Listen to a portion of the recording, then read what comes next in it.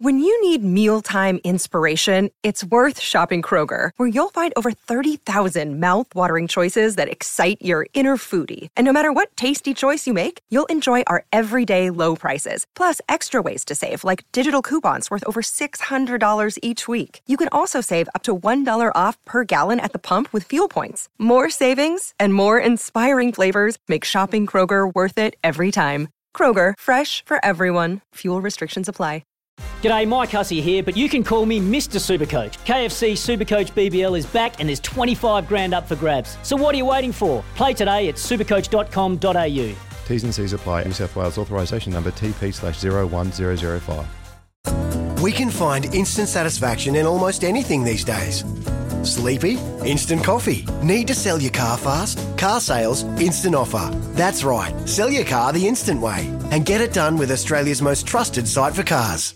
Well, the Black Caps have officially been named this morning, a lot earlier this morning actually. They're for the tour to England. They're going to play 3 test matches against England at Lords, at Trent Bridge and at Headingley. Incidentally, 3 grounds where New Zealand have won test matches in the past, and to be fair, haven't won that many in England in our history.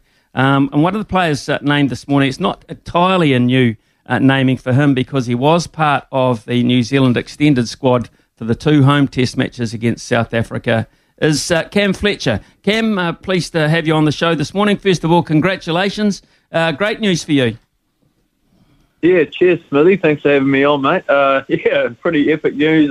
Getting the chat with Gary Stead and finding out I'm going over there, so pretty stoked about it.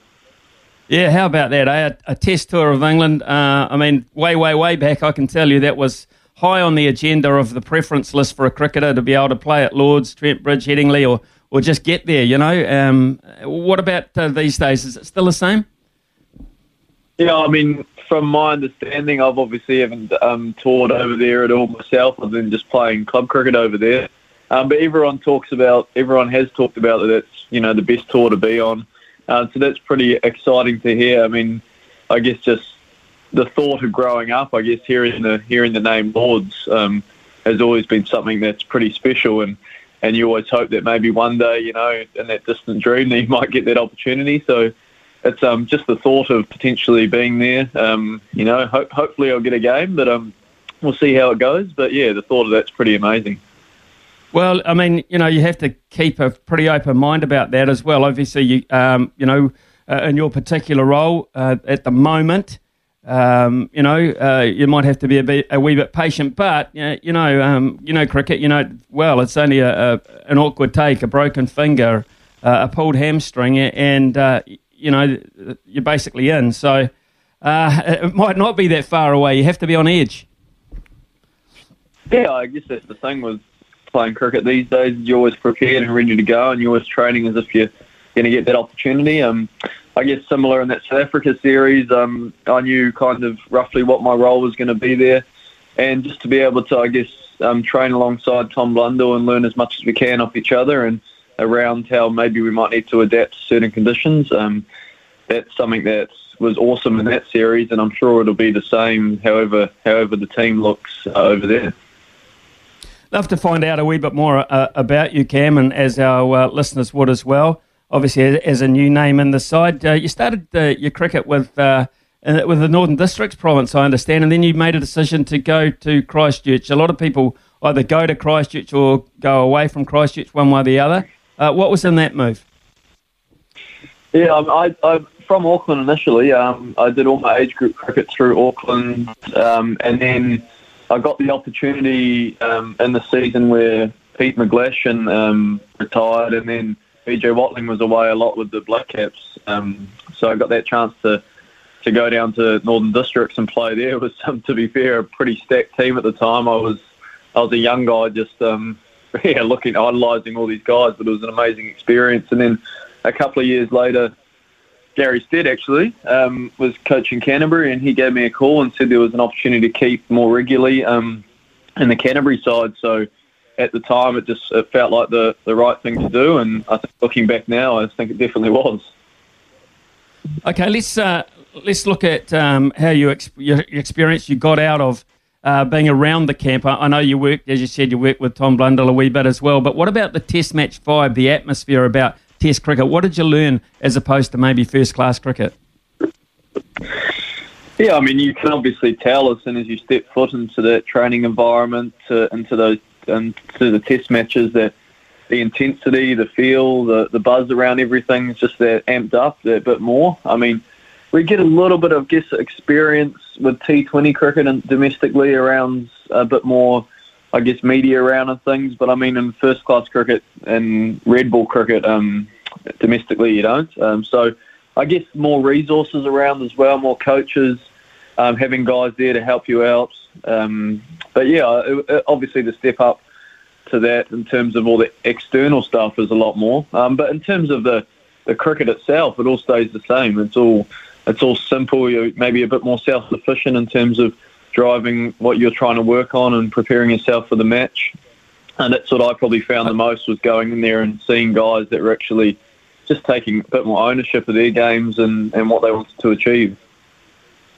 So within the squad, I know you've played a lot of first-class cricket, of course. You've probably played in invitation teams, invitation 11s, etc. like that. But how many of the bowlers that have been named in this 20 would you not have spent too much time keeping to? I'm pretty sure I've had experience keeping to pretty much everyone at certain times, whether that's New Zealand A's, for first-class cricket. So obviously, like I said, I played some games at ND, so I got to keep to some of the Trent Bolts and Saudis and things. Probably Neil Wagner. Last year, before they went to the England tour, I got to keep a lot to him in net sessions out in the open wickets, but that's probably the only experience I've had with him. So it'll be quite interesting to see the way he goes about his bowling and maybe the different positioning and angles that I'd have to do to someone like him. But a lot of the other guys I've had some kind of experience playing with. The other thing, of course, is we don't play a lot of spinners at home in Test cricket. You well know that fact. But in England, they tend to, because the pitches are a little drier, they tend to do a little bit more. And spinning is part of their Test match makeup. What about the spinners in our group? How much experience to the likes of Patel and co? Yeah, I haven't kept to Patel for a long period of time, but we actually spent quite a bit of time together in Auckland A's years ago.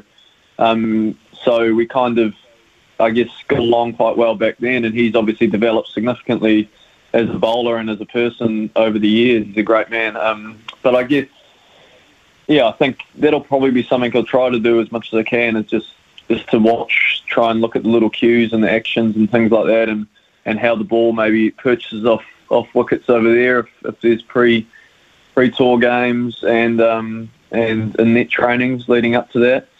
I haven't kept a lot to Michael Bracewell, but I've had a couple of experiences with New Zealand A, and same with Rachin Ravindra.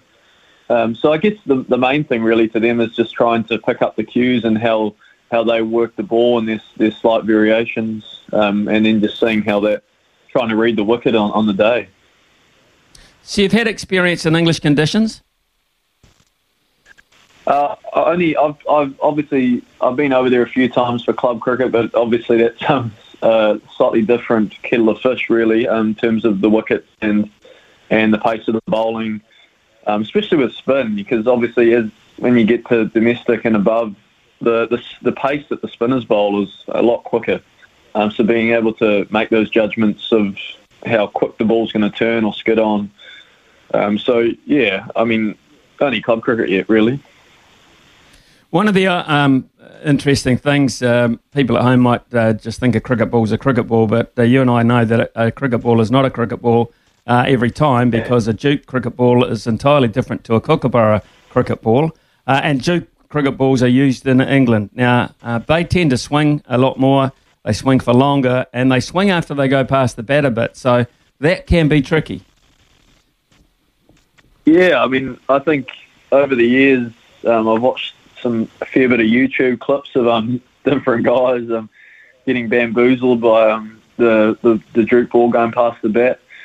I guess I think Yeah, that's something, because it's not easy to train for. As you'd probably know, like, it's not easy to train for. You almost just got to prepare yourself the best you can, knowing that when the ball moves, you've got to try and stay as still as possible, get yourself in line with the ball, and then be able to react to when that happens.